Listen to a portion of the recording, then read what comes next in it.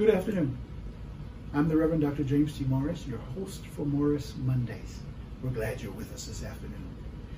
We received a question from Erica of Plant City. She writes, I'm a Christian and I believe wholeheartedly in God. And I know Jesus Christ died for my sins, and through faith in him, I am saved. But Pastor, I'm afraid, in all caps. Is being afraid of catching the coronavirus a sin? Erica, I understand your fear. I've said it before and I'll say it again. Fear is a God-given human emotion. When we're threatened by something, it is natural to fear that thing. The question is, what do we do with our fears? If we act like the coronavirus is nothing to fear, then we'll go about things in a laissez-faire, business as usual attitude, crowding into restaurants, stores, sporting events, beaches, places of employment, and even churches, as if there's nothing to fear. I think we are setting ourselves up for disaster. All that proves is we have flagrant disregard for others, our loved ones, and quite frankly, ourselves. But we must also resist the urge to wall ourselves into a fortress of self-preservation and the preservation of our loved ones, causing us to abandon people who are outside of our circles and people who are different from us, rendering them as if they are no concern. Unfortunately, Erica, this is what far too many people are doing today. I understand that self-preservation is also a human enterprise. It's hard to have an open mind and open heart when we see overwhelming suffering, calamity, and death. It's hard to love and show love when doing so can quite possibly endanger oneself. And at the same time, Jesus teaches us to love others more than we love ourselves. And in doing this, we will find ourselves equipped with everything we need.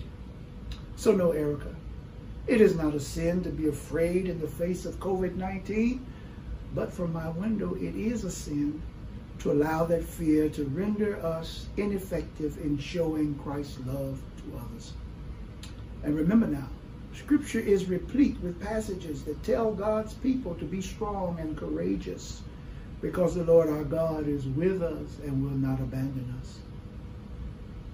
You know, like Erica, I have to admit that I too have fears in the face of this pandemic. As I speak, there are doctors and nurses and respiratory technicians, EMTs, firefighters, hospital employees, and other first responders who are risking their own health, their own safety, lives, and the lives of those they love, to care for a seemingly endless barrage of those infected with this virus. I'm afraid for their safety. I'm afraid for bus drivers, subway riders, restaurant workers, those forced to make a decision of going to work or being hungry. I'm afraid for the elderly and those of my community who have underlying health challenges. I'm afraid for those who have no health care, so they have nowhere to go for treatment. I fear for those who contract the virus and have to be quarantined in hospitals where no loved one can come to their bedside. I fear for those in nursing homes and assisted living facilities who don't understand why no one has come to see them. I fear that children right here in Orlando will go without food. I fear for those who are and will be economically devastated because they can't work. The list goes on. So what do I do? How can we keep on keeping on? Well, there's a song made popular in 1955, musical entitled Damn Yankees. The song is entitled Heart. There's a line in the lyrics that say you gotta have hope, mustn't sit around and mope. Well, as believers, we too are not to sit around and mope. Yesterday, I preached from Psalm 43, verses 1 through 5. In verse 5, the psalmist asked the question, why are you cast down, O my soul? And why are you disquieted within me? Hope in God. For I shall yet praise him, the help of my countenance and my God.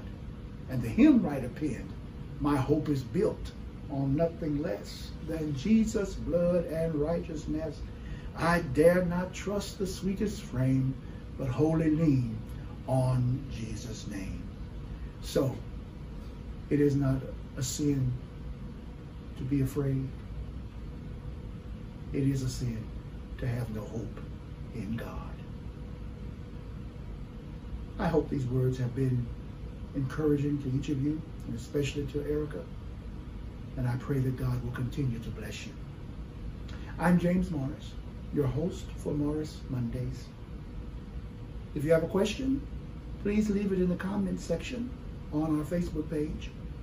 And I will answer your question just like I answered Erica's on next week. God bless you. God keep you.